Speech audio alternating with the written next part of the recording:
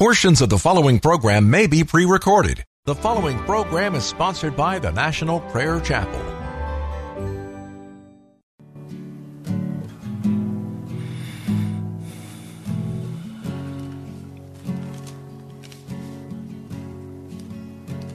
There is a judgment greater than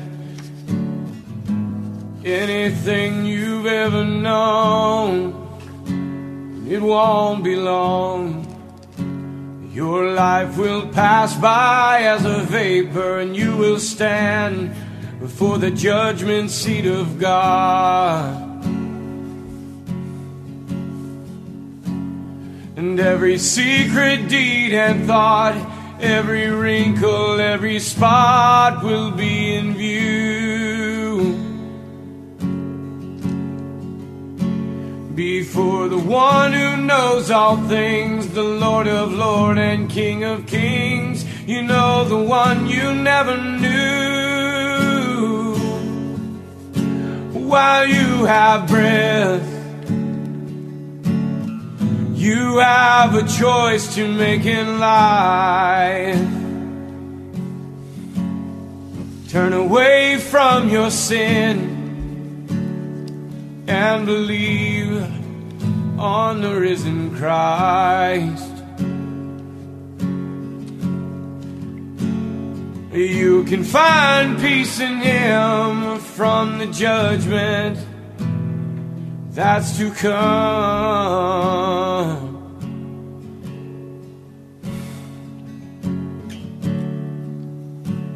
He is the shelter from the coming storm.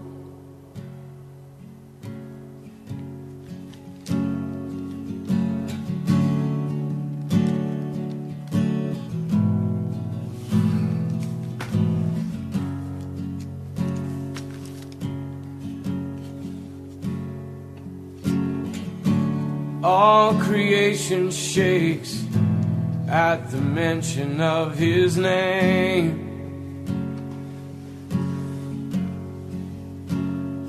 He has power over life and death. Every knee will bow and tongue confess. Heaven and earth will proclaim that Jesus Christ is Lord. To the glory of the Father, will you bow? Will you surrender to His majesty? He can save you from the might of all your sin. This is the fight in which He stands in perfect victory. While you have breath, you have a choice to make in life. Turn away from your sin and believe on the risen Christ. You can find peace in Him from the judgment that's to come.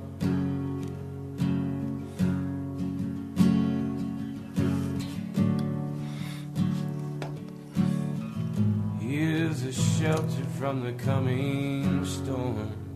Amen. While you have breath, you have a choice to make in life. Turn away from all your sin and believe on the risen Christ. You can find peace in Him from the judgment that's to come.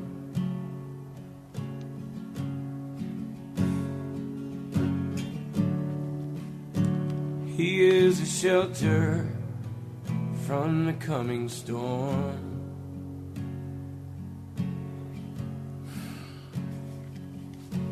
He's the only shelter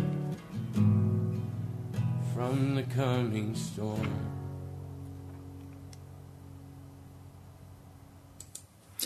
Welcome to Pilgrim's Progress. I'm Pastor Ray Greenley from the National Prayer Chapel. Love is not the answer to the hurt of our hearts and the despair of our spirits. Real revival is not praise and worship, but is instead, it is a dangerous deception. I stood in a congregation of about 3,000 people. I had helped organize this. I knew the leader very well. He was absolutely convinced that the need of the church was love. And so he began the revival with some 3,000 people present by having us spend hours singing praise and worship songs to Jesus. I stood silently. He knew I disagreed with him. He knew I did not believe that praise and worship would ever bring in true revival. I recognize that the American church stands at a very, very dangerous crossroad. We are set up to go after love to heal our hurts. We are set up to believe that revival is praise and worship. It is not. In fact, praise and worship will often block the Holy Spirit so that he will not come. When the meeting was over, I said to him, the Holy Spirit did not come. He said, "Oh, we'll do it again tomorrow night." And the next night, I said, "I'm sorry, I won't be here. I cannot participate." His wife came to me and said, "Pastor, you have to come. Everyone knows that you stand for righteousness, for revival." I said, "This will not bring revival. It's a deception." Today, the American church wants revival. What they mean when they say that is they want warm fuzzies. They want to feel good about themselves and about Jesus. They want to feel good about the church. They want to feel good about themselves. That's not revival. That's selfishness. And it will never bring the presence of God. It'll do just the opposite. And so, the church is set up for false revival. And it may go on for days with worship and praise, and the love of Jesus is here, and all the words sound so smooth, and they tickle the ears, and they warm the heart. But they turn aside the Holy Spirit of God. And yes, some may feel real healing in their hearts because suddenly they feel the love of God. But there will be no breakthrough. We need national revival. We need a move of God that will shake this nation to its very core. It's not going to be singing Kumbaya or Holy, Holy, Holy. It's not going to be singing. I want to read for you several scriptures today. The problem with being deceived is that we don't know we're deceived. And the problem in the church today is that we are deceived and we don't know we're deceived. And so when someone like me comes and says, "No, praise and worship is a way to block the Holy Spirit, not to bring the Holy Spirit," he leaves. He is finding the praise and worship detestable before God because it is not matched with holiness, with righteousness. So we find in Revelation, you've all heard it, but please hear it again as I read it. and then try to bring understanding. Revelation, the last church that Jesus spoke to, verse 14, to the angel of the church in Laodicea write, these are the words of the Amen, the faithful and true witness, the ruler of God's creation. I know your deeds, that you're neither cold nor hot. I wish you were either one or the other. So because you are lukewarm, I would say because you have the warm fuzzies of the gospel, but your deeds don't match it. Neither hot nor cold. I'm about to vomit you out of my mouth. You say, I'm rich. I've acquired wealth and do not need a thing, but you don't realize that you're wretched and pitiful and poor and blind and naked. The condition of the church today is that we are poor and blind and naked. It's not time to sing songs of praise and worship. It's time to shut down the worship. It's time to shut down the music and the bands. It's time to hush them.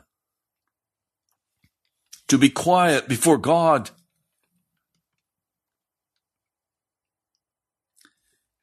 He says, I counsel you, buy from me gold refined in the fire. That is, the church is going to have to step into the fire of God. What do I mean? We're going to have to be refined in the fire.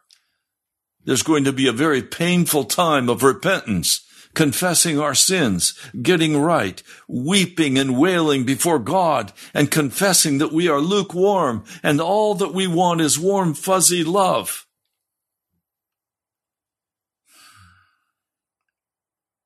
I counsel you, buy from me gold refined in the fire.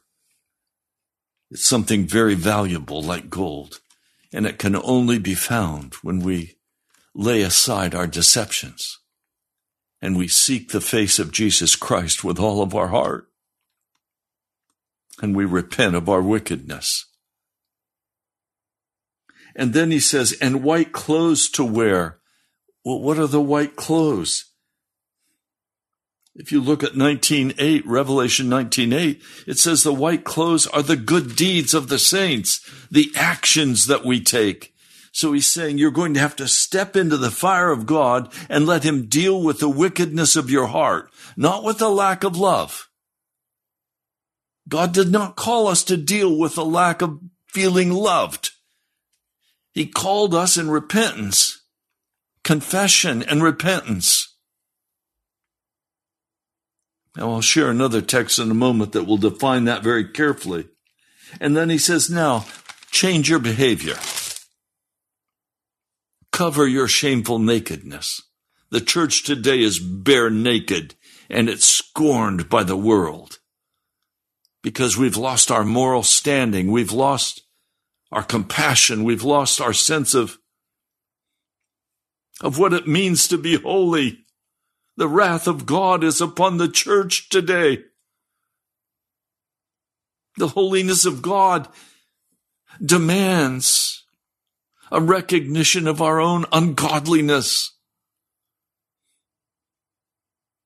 And then he says, put salve on your eyes so you can see. Those whom I love, I rebuke and discipline. So here we have a whole congregation standing, arms in the air, singing praise and worship. And you have the leaders saying, the reason we're here is to experience the love of Jesus. Wrong. You will not experience the love of Jesus. You'll experience sentimental love from the music you sing, but it's empty. It won't save your soul. It won't change your life. It won't break the addictions. It won't prevent you from going to the pornography.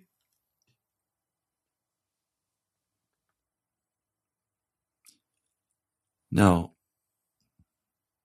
it says, be earnest, repent. Here I am, I stand at the door and knock. If anyone hears my voice and opens the door, I'll come in and eat with him and he with me. It does not say, here I am, I stand at the door and knock. If I can hear you singing praise and worship, I'll come in and eat with you. Wrong. No. If I hear your cries of repentance, if I hear you dealing with reality and stop the fantasia, I am distraught over church leaders who lead God's people into the foolishness of thinking that praise and worship will bring the love of God into their hearts. It will not. It's a deception, and it's not revival. Call it whatever you want to call it. It's not revival. Those whom I love, I rebuke and discipline. Be earnest and repent. To him who overcomes, I will give the right to sit with me on my throne. Not to he who sings praise and worship. Not to him who says, look, all we need is love. No, we don't need love. Love was demonstrated at the cross. Jesus poured out love at the cross. It's there for us. We don't need it. We have it. If we repent.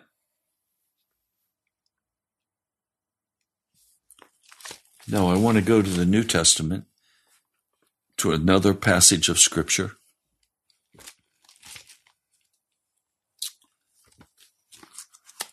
Let me read this for you.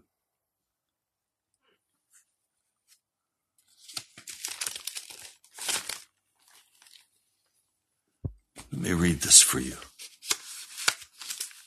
This will shock you. You've heard this many times, but I want you to really hear it. Luke, the 9th chapter. I could have turned to many places. Jesus says this over and over. Verse 23. He said to them all, if anyone would come after me, he must sing praise and worship songs to me? Are you kidding me? That's Fantasia. That's Disney World. It's fluff. It has no power. It has no depth. Oh, it'll touch you emotionally. A man I dearly loved asked me if I would travel a bit with him as he did revival meetings around the country. This man was the one who helped found the National Day of Prayer. He held prayer summits. I said, yes, I'll meet you for some appointments around the area. And so he would, to start revival, he would bring a couple forward, and he would ask them if there was ever any difficulty between them, and he would get them to say, yes, there is, and he would turn to the husband and say, would you tell your wife that you love her? Honey, I love you. And she'd start to cry. And she'd say, I love you too, honey. Did they solve the sin that was between them? Did they build a foundation that this couple could go forth on as a successful husband? No. I finally said to him, I'm sorry, I can't travel with you. You're manipulating the feelings of people with love and not dealing with the true issues of their heart. You're not calling them to repent. You're not calling them to get clean. You're not calling them to lay their lives down. He was very upset and very angry with me, but I didn't go out with him again. Luke, the 9th chapter. If anyone would come after me, he must deny himself. That is, he must disown himself.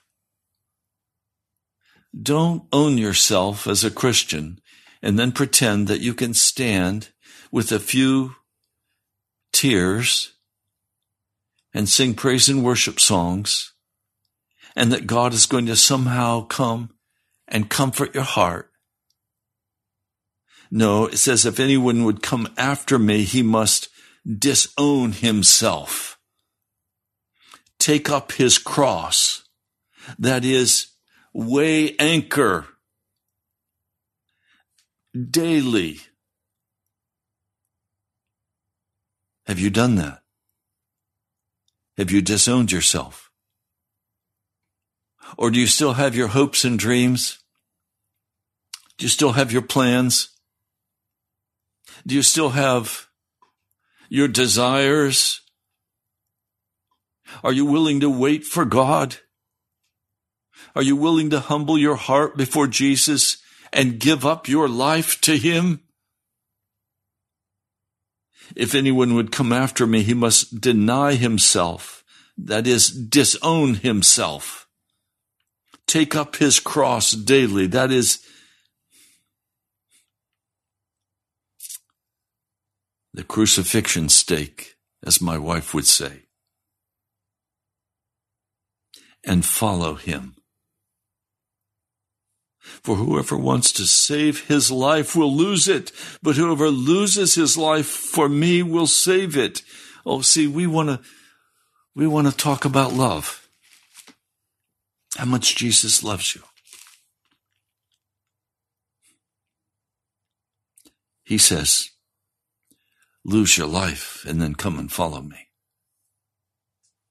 What good is it for a man to gain the whole world and yet lose or forfeit his very soul? If anyone is ashamed of me and my words, the Son of Man will be ashamed of him when he comes in his glory and in the glory of the Father and of the holy angels. You can stand and praise and worship, but it is a deception before holy God.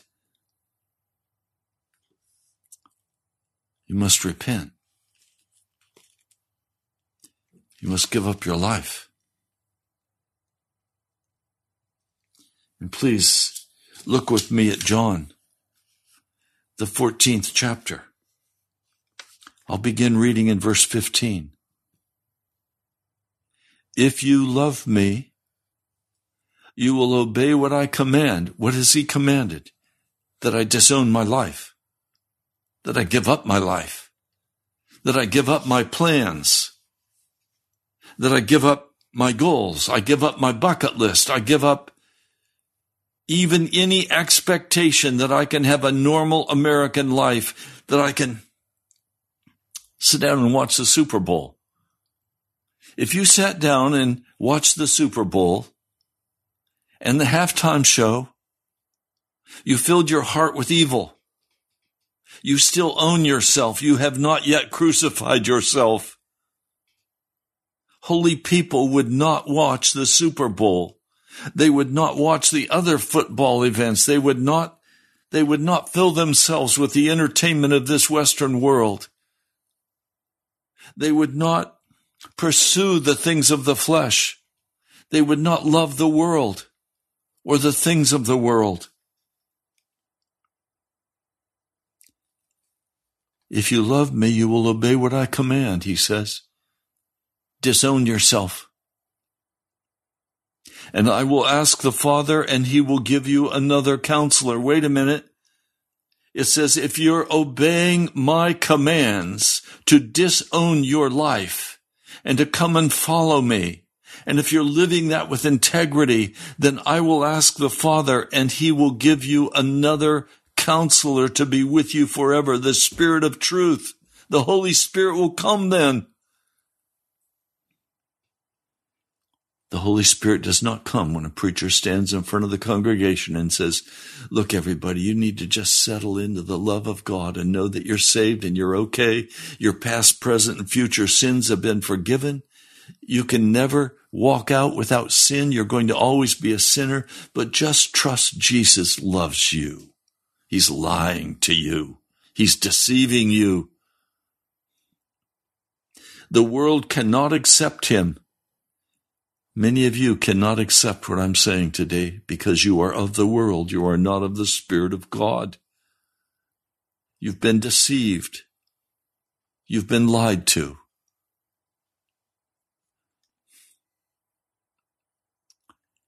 He goes on. He says, I will not leave you as orphans. I will come to you. Before long, the world will not see me anymore, but you will see me. Because I live, you also will live. And on that day, you will realize that I'm in my Father, and you're in me, and I'm in you. And whoever has my commands and obeys them, he is the one who loves me.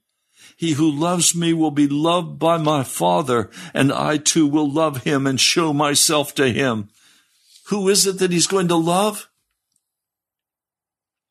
Those who obey his commands, who have given up their lives. Paul is very plain in the book of Romans, the first chapter, that we are building up for ourselves a great load of wrath of God because we have been deceived, because we wanted to be deceived. We did not want to give up our life. We did not want to surrender to Jesus. We want Jesus and the world at the same time. You can't do that. Look at John 15, verse 9.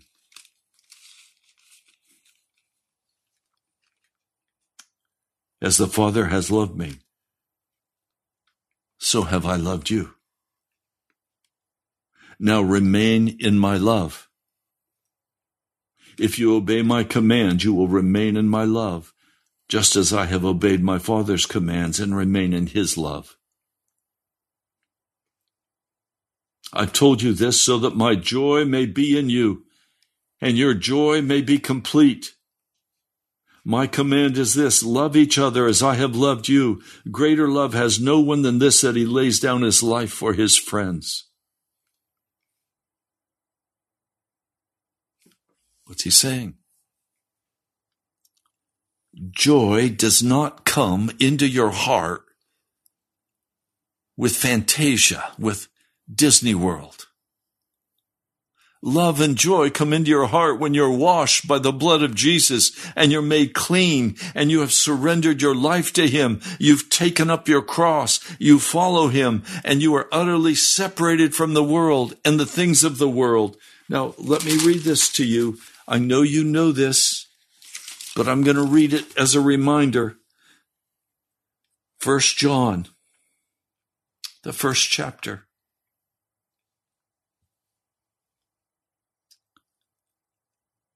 We know that we have come to know him if we obey his commands. The man who says, I know him, but does not do what he commands is a liar, and the truth is not in him. But if anybody obeys his word, God's love is truly made complete in him. This is how we know we are in him. Whoever claims to live in him must walk as Jesus did. And then chapter 2, verse 15. Do not love the world or anything in the world. That includes that beautiful car, that beautiful house, those clothes, my place of power, position, authority. If anyone loves the world, the love of the Father is not in him. For everything in the world, the cravings of sinful man, the lust of his eyes, the boasting of what he has and does, comes not from the Father, but from the world. The world and its desires pass away, but the man who does the will of God lives forever.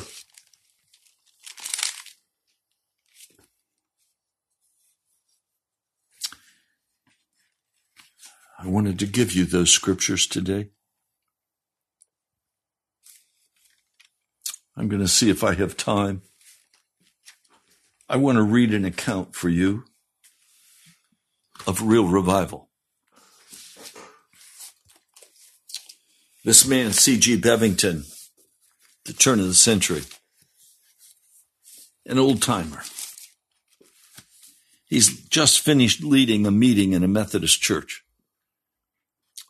Many have been converted. People who thought they were converted, but after the preaching, and they began to recognize the wickedness of their own hearts, they recognized they had to weep before God and get right with Him. He writes, on Sunday and Monday, I felt I must go, but said nothing. I preached, or rather tried to preach on Monday night, but the meeting seemed to be all prayer and praise, and all the time I felt the voice saying, go, go, go. This is praise after men and women came to Jesus, were converted, wept before Him, set their lives right before Him. Now they're ready to praise Him. The next morning I told this to John and those who were there. John said, oh no, Brother Bevington, your work has just begun here. We're all planning for the greatest meeting that's ever been in this community. Well, I retreated to my usual place for solving problems, the haymow. And from the first, there was that still command, go. After 3 hours, I gave in to it.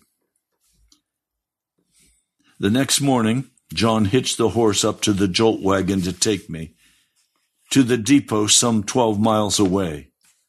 I bid them all a farewell. We'd gone about 3 miles when John looked back and said, I declare, I believe it's Jim. I said, who is Jim? Now, I've left out some things that we need to have entered in here. When John's wife first wrote to me to come and hold a meeting, she stated that there were 14 sanctified people there, the father and mother of each of the 7 families. So on that first Saturday night, the last night I preached until after I was healed, I thought inasmuch as there were 14 sanctified people there, it would be safe to venture on a testimony meeting. So I turned the service over to their class leader. I could hear some of them, but not sufficiently enough to clearly get all their testimony. I could not settle myself with the ensuing proceedings and finally said to little Frank, who are these people who are testifying?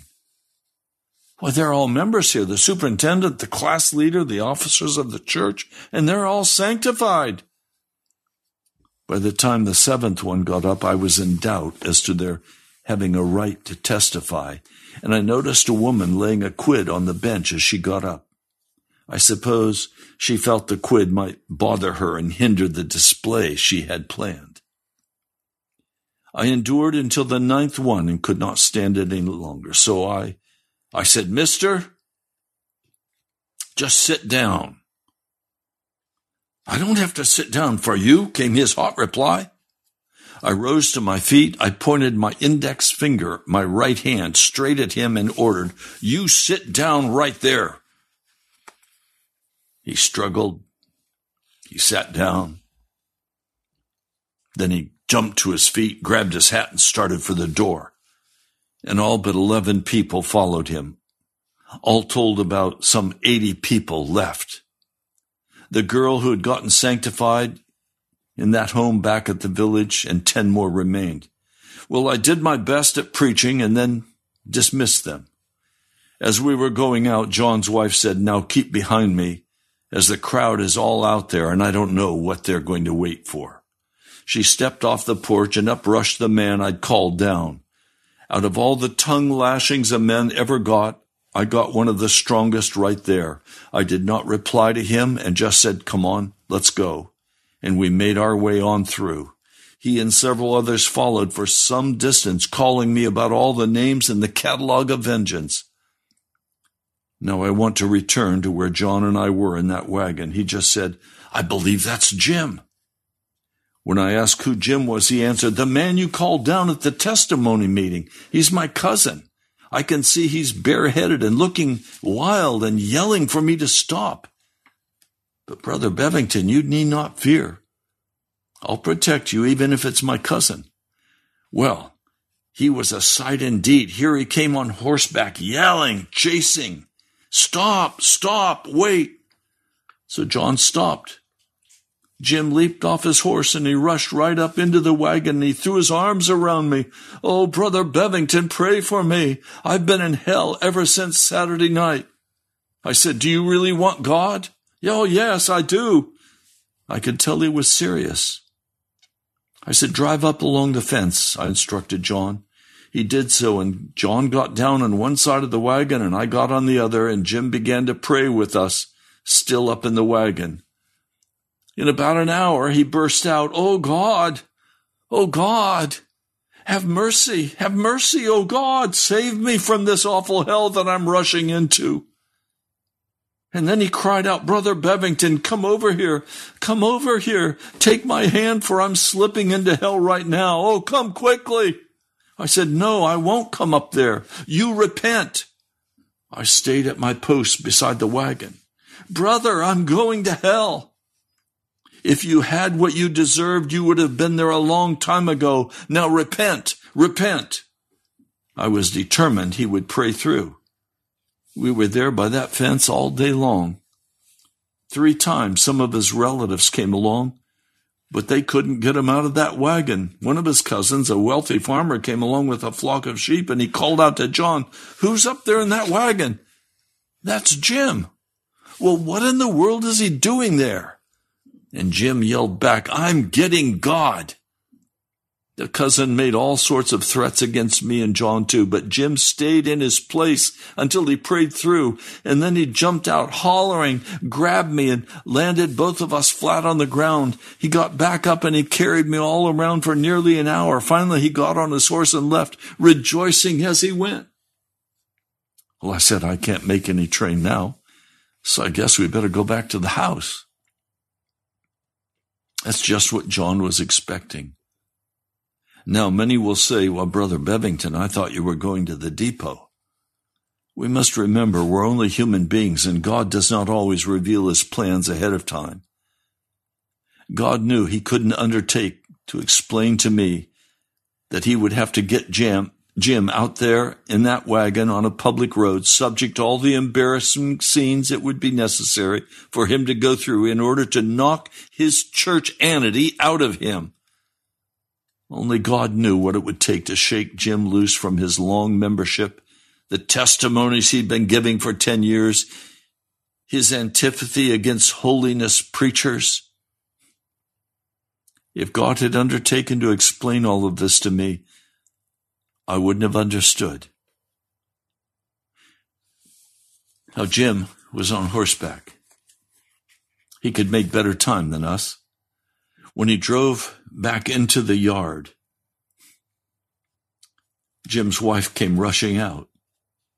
Oh, Brother Bevington, forgive me. I've been in hell ever since Saturday night. We went right into the house where we fell on our face in the dining room, and that began one of the most remarkable 7 weeks of my life. Right there in that man's house, I never took off my clothes and never preached a sermon.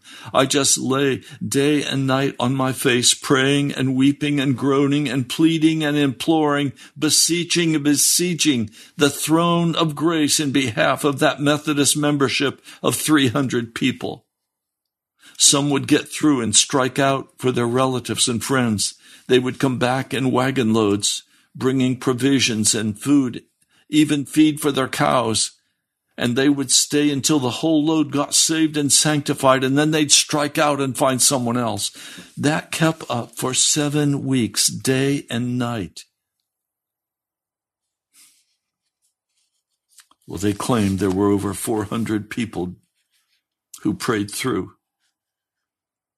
Of all the times I've ever seen this beat anything, some were praying, others crying out, others testifying, others preaching, others shouting, others making restitution. I just lay on my face, weeping before God. When it was all over, I looked as though I'd gone through a right hard 6 weeks. Well, I'm not going to read anymore. Do you hear what I'm saying to you today? What I just read to you from Mr. Bevington, a holiness preacher, Methodist. That's the real deal. Don't tell me that college kids standing waving their arms in the air singing songs of praise and worship, that God's going to come to that. He's not. Because they have not yet opened their hearts and given up their lives. It's not true revival. In this account that I read for you, it was not a quick account. It took time. You're not going to pray through quickly and break through quickly. It's going to take you time. And if you're a Laodicean Christian, lukewarm, the answer is not to be loved. The answer is to be put by God in the fire. And there to cry out for mercy from Almighty God. For Jesus Christ alone is our Savior. Praise and worship music is not our Savior. Jesus is our Savior. Sentimentality cannot save a soul.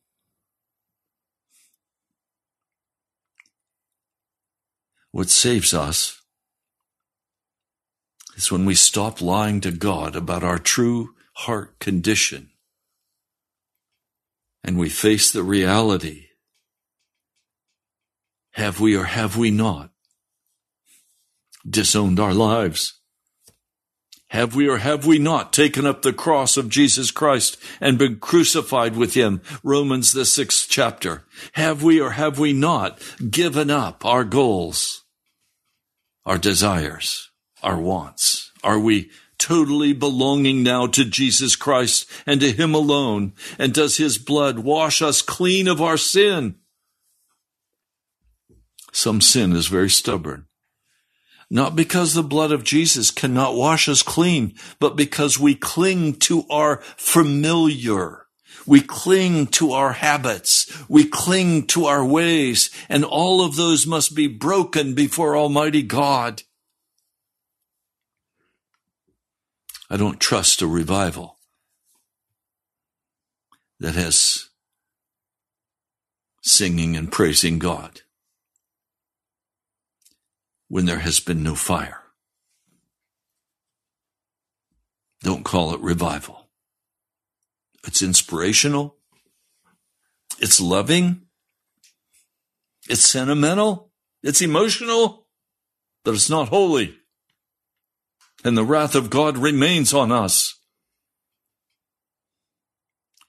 And the wrath of God can only be removed from a man or woman's heart by a crucifixion with Jesus. The wrath of God remains on the American church.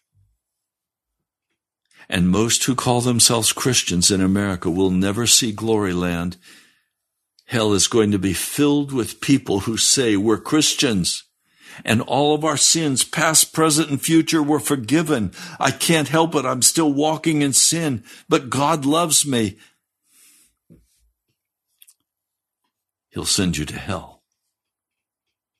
Every example that I could show you through all of the scriptures say that every transgression is going to be punished. That's what the book of Hebrews is very clear about. Every transgression is punished.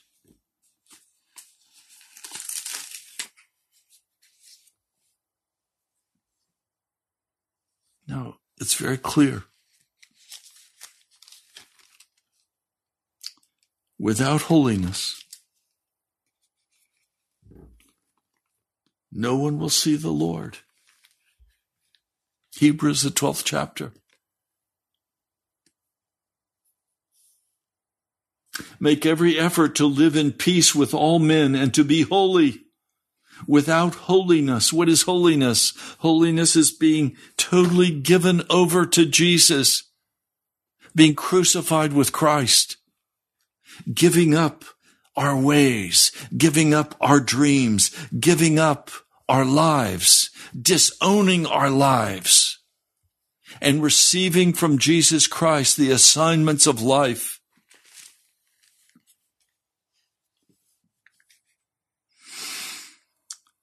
Make every effort to live in peace with all men and to be holy, because without holiness, no one will see the Lord. See to it that no one misses the grace of God and that no bitter root grows up to cause trouble and defile many. See that no one is sexually immoral or godless like Esau, who for a single meal sold his inheritance rights as the oldest son, and afterward, when he wanted to inherit this blessing, he was rejected. He could bring about no change of mind, though he sought the blessing with tears. Don't be like Esau. Don't come late and cry out to Jesus and say, "Oh, you see what I've done for you." Remember, Jesus said many would come in that day saying, "Lord, Lord, have we not prophesied in your name? Have we not done this? Did we not stand for days with our arms up, singing songs of praise and worship to you?" And he says, "Depart from me, you evildoers. I don't know you." Oh, my brother, my sister, I'm terrified for the church. I'm terrified for the church. We're in such trouble. We have been so deceived with cheap Christianity, church-anity. And it's the leaders who have deceived.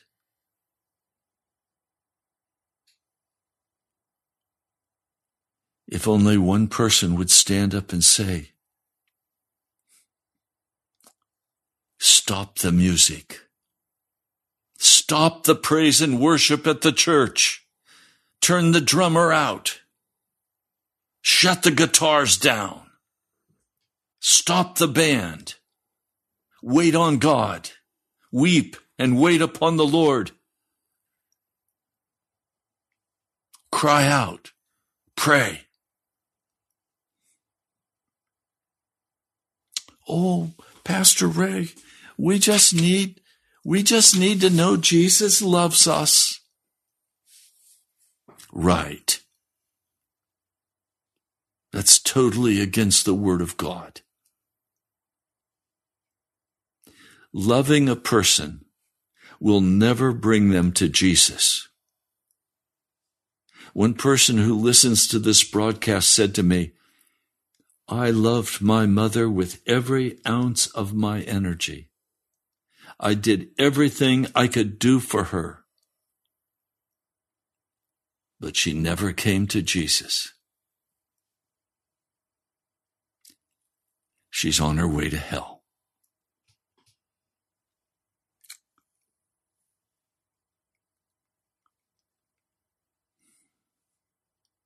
Do you understand what I'm saying to you?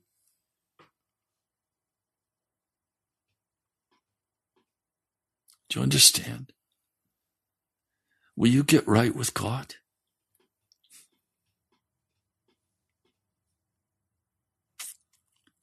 A man called me this morning and he said, "Oh, Pastor, would you pray for me? My business has been slow this week." And then he said, "But I haven't been faithful in reading the scriptures. I haven't been faithful in my prayer life. But pray for me, Pastor." So I prayed. I said, "Lord, grow this man up. Deal with his heart. He still is full of self. Deal with him to the bottom."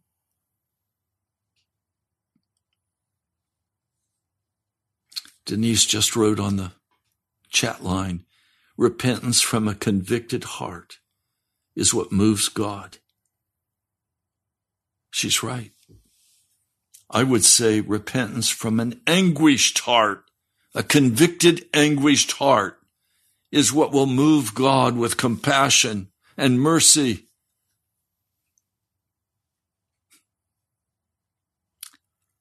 My heart is sick and tired of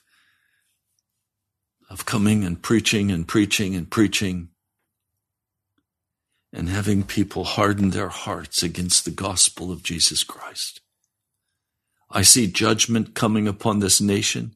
I see absolute destruction coming upon this nation. And I wonder, how much pain will it take in your life before you finally will say, Jesus, you're all I want. You're everything to me.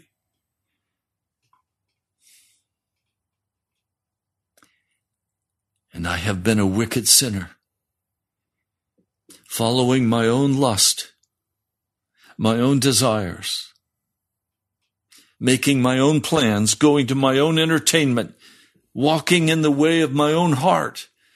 Oh God, forgive. How much pain is it going to take in America? Is it going to take an atomic bomb on New York or some other city? Is it going to take massive famine? Is it going to take destruction in our country before we will finally begin to say, oh God, I need you?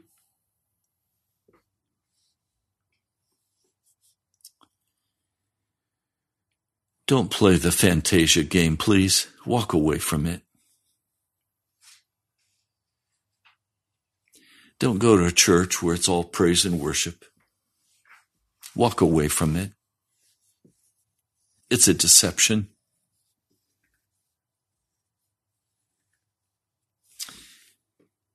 I've read this story of this man today, G.C. Bevington, in Remarkable Miracles.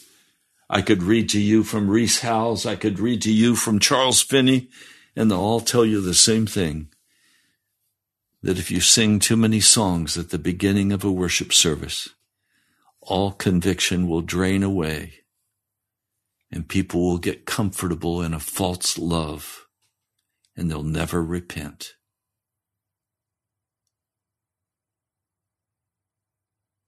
We're out of time for today. I hope this has been helpful to you. I need to hear from you. Would you write to me? Would you help me with this work of the gospel? Would you sacrifice to help make this message go out across this nation? Write to me at National Prayer Chapel, Post Office Box 2346, Woodbridge, Virginia, 22195.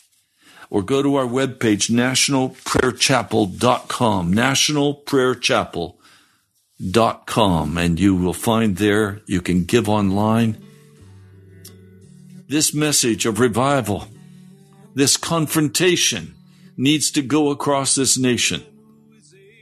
I can't do it alone. I'm trusting you to follow the lead of Jesus and do exactly what he tells you. I love you. God bless you. I'll talk to you soon.